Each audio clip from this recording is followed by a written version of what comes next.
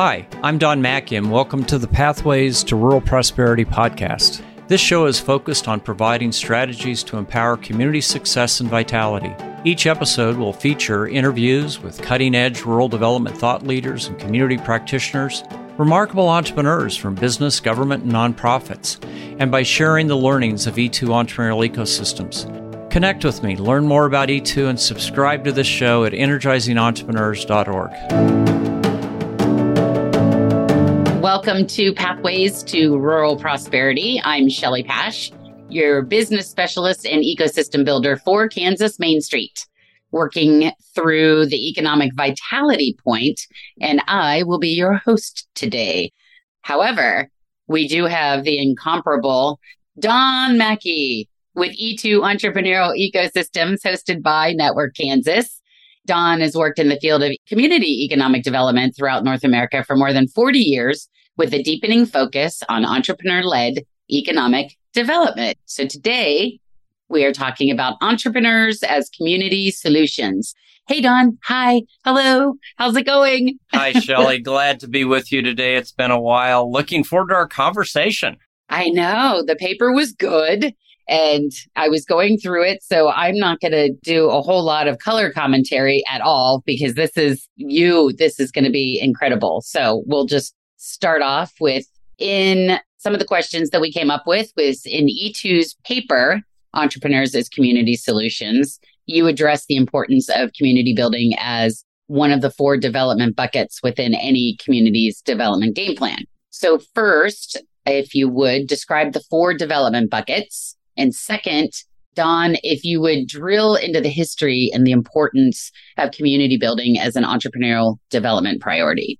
You bet, Shelley. This has been a really interesting journey for us because we've always kind of just focused on how do you work with entrepreneurs? How do you build entrepreneurial ecosystems? And in our more recent field work in Nebraska with the Nebraska Community Foundation, with E3, Energizing Entrepreneurial Ecosystems Initiative, and our work with the Ford Family Foundation out in Oregon with the growing Rural Oregon Initiative, both of those organizations, the Ford Family Foundation and the Nebraska Community Foundation, have been engaged in community building. I'll talk a bit more about that. And so we formally have added that to our framework. And this really helps our communities because community building is so important, and it's also important to entrepreneurs.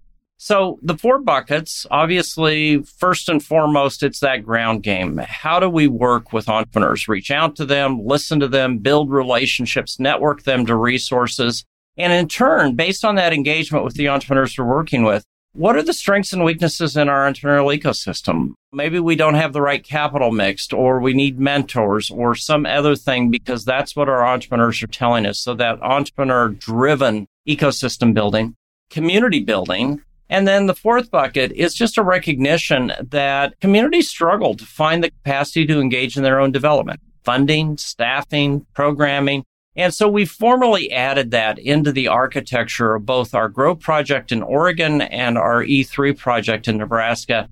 And our communities are really, that makes sense to them. They go, okay, these things are all interconnected. So we talk about development priorities in all 4 of those buckets. To your second question, community building, let me just kind of describe what we mean by that, because that may not be obvious to folks, but it really speaks to quality of life placemaking, both essential goods and services like having a grocery store or a health clinic, those kinds of things, but also the desired needs and wants. That could include, if you've got a lot of commuters or working families, high quality early childhood education, childcare, parks and recreation, appropriate entertainment, a really good cafe, a great brew pub or wine bar, those kinds of things that really contribute to the quality of life in the community. And of course, this is important for entrepreneurs, their families, their employees, their families, that they want to live in a great community that has a vibrant Main Street, for example, that offers all of those kinds of things. When you go down into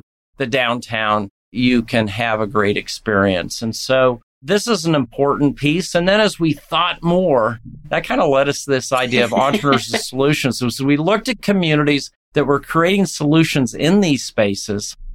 lo and behold, there was this kind of collaboration of for-profit, nonprofit, governmental, entrepreneurial behavior that were creating these solutions around community building. They're definitely, and it's a self-help thing. You can't look for the person that's coming on the white horse and saving your community. You have to do it yourself. You have to have those stars align in your community and make sure that everybody is accountable and responsible for it, for sure. Well, and it's not just an add-on. Oh, we want to have a nice quality of life place. It's the idea that when you energize entrepreneurial talent in our communities, you're energizing talent that can also help you with community building. And I think that's been the big takeaway. It's probably one of the biggest insights that we've gained in our work in both Oregon and Nebraska over the last 18 months is these are connected. And that's why we thought, we should generate a thought piece, maybe do a podcast on this topic. And I love that. I do. And oftentimes it can come out as a domino effect. You start talking about it a little bit more, and then people start doing things, and then other people want to get involved. I've seen that happen in communities where, and this is on a design aspect of Main Street, where people start working on the facade of their building, or they received a grant from the local Main Street program. And they were super jazzed about doing this. And then another person did it and another. And I remember, and I think we've talked about it before, at one point, the local community that I worked in, we had about 5 projects going on. And there was a gentleman that came out. He got out his ladder and he started kind of chipping away the paint that was up there and started just revitalizing a little bit more and rehabbing the front of his building. And one of our board members that happened to be a business owner at the time walked over and was like, "Joe, what are you doing?" And he was like, "I don't know." He goes, "But I felt like I needed to do something because there were 5 or 6 other facade programs going on." And it's the same in the community solutions and the vibrancy that happens in your community. So yeah, it's a good domino effect and to get everybody on the same page for sure. Well, and there's a pride. I mean, when you're improving your community, you have a better park, you've added to your school system. You, have built a wonderful community childcare center. That just sends the message that this is a great community and there's opportunity here. And I think it inspires folks to do better, just like the story you shared. Absolutely. So in your paper that we will be sharing with our audience as part of this podcast, you talk about 3 kinds of entrepreneurs or ventures. And I love this part very much. So share what you mean by 3 kinds of community ventures. And I agree. Completely I think agree. This is a point that this drives me crazy. Because we have these kind of silos that if you're a small business development center, and a lot of my friends in that field just hate this, you can only work with for-profit businesses. What we know is that every community is composed of 3 kinds of ventures, and we use that term intentionally. So you've got for-profit businesses, obviously a no-brainer. They're part of the entrepreneurial game plan. But upwards to 20% of your economy, if you measure that in employees, are with nonprofit organizations, from your development corporation to maybe your hospital, plays a huge role in our communities. And then, of course, governmental agencies and enterprises. And oftentimes we go, well, why would we want to support them? And it's like, well, first of all, they're really important. They probably account for, in rural America, 1/3 of your economy. And it's more than just city government and your school system, although those are foundational and important. In our work in Klamath County in South Central Oregon, this is part of the Cascades.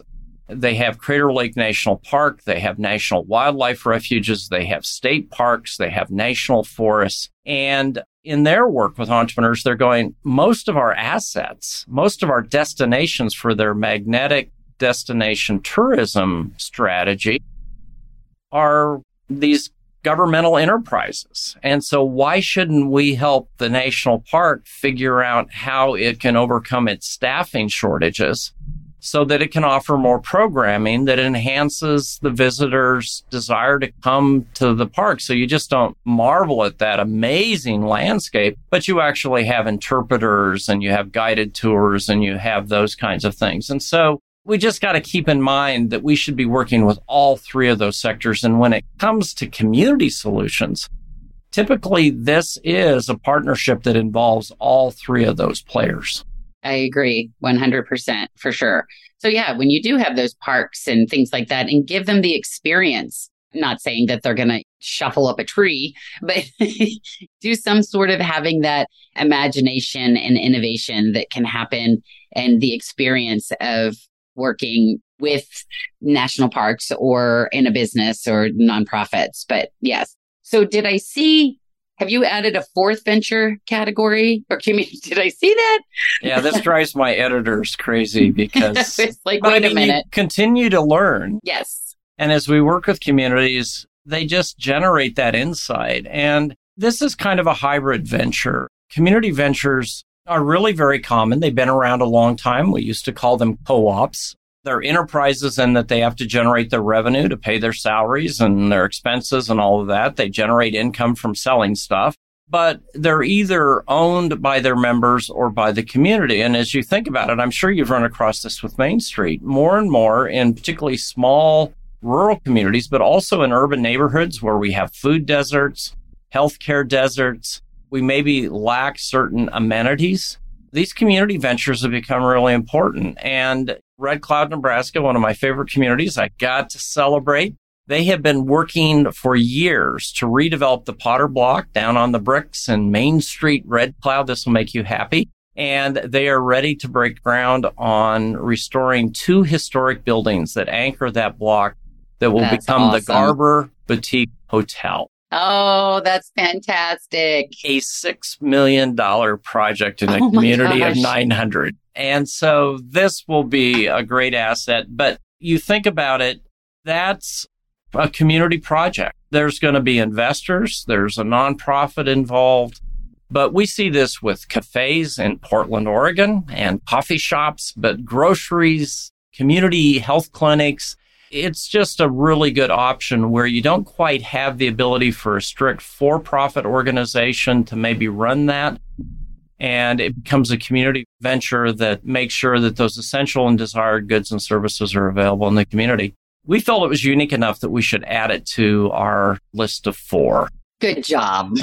And we is you. Yeah. And then you're like, let's get everybody on board. Yeah. That's fantastic. Yes. And I love hearing about that. And yeah, the population in that community is certainly going to grow over the period of time. And things like this don't happen overnight. So it's going to boom in their community itself. And it'll certainly benefit from all of the economic benefits that are in that community at the time. Absolutely. I mean, the Garber Hotel, first of all, they were looking at just getting a franchise motel in town, and that would have been a cheaper option. But this speaks to the vision of the community, and you'll love this as a Main Street person, that they're going, no, this should be in the downtown where the Opera House is, where the Cather Center is. Most of the historical buildings that are part of the Cather books are in that area. And they go, plus we got this entire city block that's really struggling, and this would lead to its revitalization. And it's going to become a destination, not only for the thousands of folks who come to Red Cloud because of Cather and her writings, but also if you think about Kansas City, the whole I-70 corridor you're part of, living in Lawrence, Lincoln and Omaha, the Tri-Cities and the I-80 corridor, this is going to be an escape for folks who say, I've got a weekend, or I'm a retired couple, I've got midweek. I'm going to go stay in this remarkable boutique hotel, and I'm going to take in all of the attractions, the beautiful wine bar, the other amenities in the community. This is going to increase visitation into their downtown, into their community. Certainly will. And it'll be what a great destination, and not just in that community, but along the way or along that corridor and stopping in those other small communities.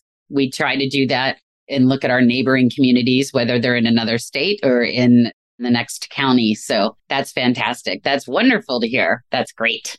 Well, and it really fits with the idea of our friends who are with Destination Boot Camp out of Colorado, this idea of a destination business, but in this case, becoming a destination community or a destination downtown just adds to the vitality and the opportunities of that community. Certainly does. And sometimes I don't think people understand when you can certainly have a destination business, but I know with John Schallert that you had spoke of with Destination Boot Camp, he welcomes the community builders in the community, your chambers, your main streets, your economic developers, to make sure that they're all speaking the same language and you can have your community as a destination for sure. Yeah, absolutely. It's a neat concept. Every community should adopt it. Yes, for sure.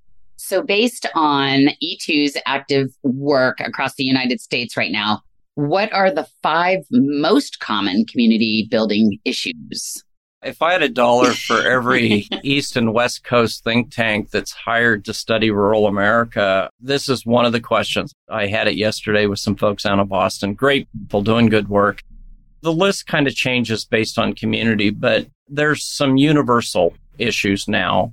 Right housing, and I use that term right housing because if you've got working families, you have starter housing and the ability as they have family, if they do have family, to move into larger housing or maybe 55 plus housing. Obviously, retirees are a huge local and national opportunity. So housing is no question number one. I think the next 2 are really in competition with each other, but childcare, particularly high quality early childhood education based childcare, is a huge issue now for any family that has children. And in many cases, folks are paying, if they have an infant and maybe a toddler, they're paying almost as much for childcare as they are for their mortgage. And so it's a huge issue. And interestingly enough, throughout rural America, I think some of the most innovative solutions are coming from rural communities. Not every community has this issue, but many communities still have broadband issues. They don't have high quality, affordable, reliable broadband. You can't function in today's society and economy without that. So that would clearly be in the top list. And then I think these others really are kind of tied to the community. If it's a community that has lost its hospital and maybe its clinic, access to healthcare and creating a community clinic is really important. So you don't have to go an hour to get your kids' shots. Or if you're a senior, you don't have to look at how do I find somebody to take me for my appointments. That's huge. And we're seeing a lot of innovative solutions around healthcare, community ventures, particularly if you look at some of the work that Network Kansas is doing with the Kansas Health Foundation. A lot of their deal flow is around community ventures that are supporting pharmacies, eye care, medical clinics, dental services. Again, kind of creating a way for those practitioners to get into the rural community, but where the communities may be helping with the building and equipment and also marshaling the market so that those providers will continue to come to the community. Education is universal. Most rural communities have pretty good K-12 school systems. Some have access to community college learning centers, but that's hugely important today. And then you asked me 5, but you got to put appropriate recreation and entertainment. And that includes having maybe a great brew pub, or I think about O'Neill, Nebraska with Handlebends. They make those high-end copper mugs. Ooh, for nice. Your favorite drink. Yeah, I mean, these things are heavy. Oh, really? It'll hold paper down in a Wyoming windstorm. Oh, my. But in doing so, they took a historic building on the Highway 20 corridor, and they resurfaced the history of the family that had operated a grocery store and other businesses out of that building. And it's now not only a coffee shop, a brew pub, you can get your mugs, so they have a gift store, but it also has a great community gathering space. And that's an illustration of what I call appropriate recreation and entertainment, a place where, in this case, different generations can gather, they can have a glass of wine, they can have a beer, eat some food, and gather for not only those kind of after work events, but reunions, wedding receptions, those kinds of things. So those would be the ones that are most recurrent. You may have others that, I mean, as you work with communities, but those are the ones that just keep coming up on our radar screen. When you talked about the rec and entertainment and putting in those adult play stores for after hours and things like that, there are some places too that when you mention those copper mugs and things that they might actually keep them there or put them on the wall. We've seen a few communities that have done that. And I really, off the top of my head, can't think of what community that was that I've seen recently that they'll put Shelley and then they'll hang it on the wall. And then when you come back in, I'm like, that's pretty cool. some of the other things when I was reading through on the education side of things, Emporia has this Emporia Imaginarium that was just developed in this year, 2022. STEM education makerspace that focuses on mainly youth, but ages 5 to, some classes are like 5 to 12, 5 to 7, 6 years old to 9 years old, 8 to 16. And they're working with those 3D printing and sewing and robotics and engineering. And they even have a section for preschool for the toddlers that are 1 to 4 years old. And they've got field trips and demonstrations. So it's super cool to see the innovation that happens in the small communities. And I think is it Lenora, Kansas, that has Young Ameritown? I just love that. That's a 4 to 6 week, I think. And it's financial literacy and the whole curriculum where they give you basic economics and money management, government, employment, how it works. And the students are their citizens, where they go through and they're the mayor and they're the police and the mail carriers, the accountants, and they put them in these real world roles so they can actually experience what it's like to be running a community. So they earn their paychecks, they spend their paychecks. They can do this by purchasing things at the snack store, but also for TV and radio or donations and contributions. So it's a really impressive, which I just think that would be easily just turned over across the United States, could just be used and very relatable and what's the word I'm looking for? Replicated? Replicated. Thank you. Yeah, trust me. Duplicated. I stumble with words, so I have empathy. It's that whole R&D, rip off and duplicate as much as you can. So we know that entrepreneurs foster a sense of community among people with common goals and interests. They typically lead from the heart. So share a few examples of how energizing a community's entrepreneurial talent is creating community solutions. Yeah, and we don't have time to go deep, but I want to flag some things that I would encourage our listeners to dig deeper into. And I'm going to kind of draw from my own experience, but Hastings, Nebraska, it's a community of about 20,000, great community, but it's had some hard times. And their redevelopment of their downtown, which involves a public-private partnership, nonprofit, governmental, and a really amazing group of investors, developers, trade groups. And their vision is to develop the entirety of every building in downtown, not just the main floor. And as a result, they have created not only a much more active street level presence with businesses that draw traffic, but the upper floors have really been converted into a wide range of housing, from very elite condos and penthouse properties for attracting doctors to their hospital to affordable lofts. And again, it's an amazing partnership that's been working for 20 years and has gotten great results. Another community that's close to my heart is tiny Stewart, Nebraska, up in the Sandhills. This is a place of about 600 people. Again, they've been at it a long time, started in the 1980s, saying, if we don't do something, we're going to lose our K-12 school system. And they began to say, we are going to become experts in housing redevelopment and new housing construction. And as a result, they've used housing. They've coupled that with family and senior appropriate recreation and entertainment. They've done this with local government, nonprofit, and then a healthy dose of now entrepreneurs in the for-profit arena. And as a result, this community's population is growing. They've saved their school and it looks great. And their next target is, we're going to redevelop Main Street. Hey, you just talked about community ventures. Yeah, exactly. Look at that. Yes. And it's, millions and millions of dollars of investment in a community of 600. It's transformative.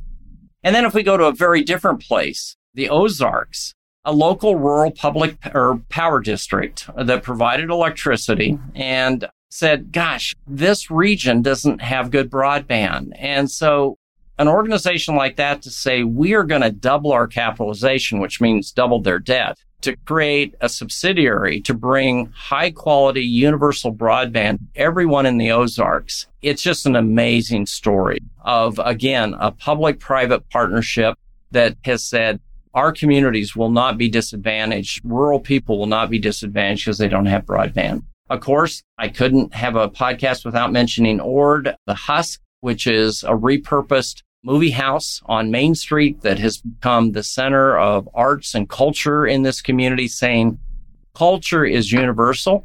When we engage everyone in our community in experiencing the arts and the humanities, sometime you should go up there. Their accordion festival. Oh my. It's amazing. Yeah. That's cool. So I could go on, but we probably have 100 different stories of entrepreneurs from all three sectors, maybe using that community venture model, making their communities better through this kind of an approach. I had to pick and choose the times I had to hold my tongue. So where I'm like, I have this story. I have that story. I have that. Yes, it is super cool. And a lot of them, of course, the majority in Kansas. But I mean, you hear about the stories that you tell me in Nebraska and then other states as well. So some people get it. So that's fantastic. Well, and Main Street is an example of entrepreneurship rebuilding the hearts of our communities. That's the reason why we've been around for more than 40 years. You know what, Don? You've been around doing this work as long as Main Street's been around. So that's pretty impressive. It's a thing, right? It is. It's a work of passion. Yes. So as we wrap up this podcast episode, why don't you share the likely players in community solution making? Well, I think it begins with the visionaries, folks in a community who say, we need a better park, or we need to reopen our closed pool, or we need something like the Husk. And in communities that provide agency or the ability for groups of people to come together to vision a solution and then actually act on that is huge. But then I think because so much of this involves real estate development in one way or another, you really need to think about who can we engage in our community who are developers, the people who are good at putting these projects together. How do we bring investors, not only for-profit investors, but how do we utilize government funds, nonprofit funds to make this happen? And then this is an opportunity for us to re-energize and build out our trades. Construction, plumbing, electricians, you name it. That when you begin to redevelop, if you think about all of the money that's gone into housing redevelopment, that's been a boon for the trades in that part of Holt County, because now they have steady work and they can hire people. They can get better at this. It allows us to rebuild that critical part of our business community that maybe had atrophied over time as people retired and businesses closed. If you create deal flow, you're going to have trades and you can rebuild your trade sector. So those are a few. That's good. It's good stuff. So thank you so much, Don, for being my guest today. Share how our listeners can learn more about Entrepreneurs as Community Solutions. You bet, Shelley. Well, first of all, folks, go to our website, energizingentrepreneurs.org. There's a whole set of resources there. There are. There's lots. And we're going to do some upgrades because we've got to improve our theme pages. So if you're looking for something like how do you fund ecosystem building or working with growth entrepreneurs, there's going to be a little more organization to help you to get to the right resource more quickly. Obviously, our newsletter, access our podcast, not only the current ones, but past ones.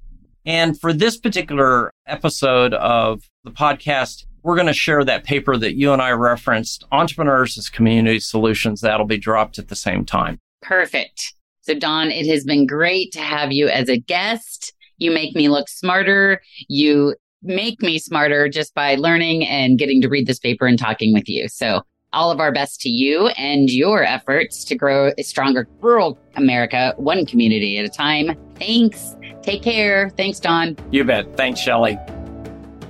Thanks for listening to this episode of the Pathways to Rural Prosperity podcast. Head on over to energizingentrepreneurs.org where you can subscribe to this podcast and tap into more than 25 years of field experience from E2 Entrepreneurial Ecosystems. I'm Don Mackey, and I'll see you next time on Pathways to Rural Prosperity podcast.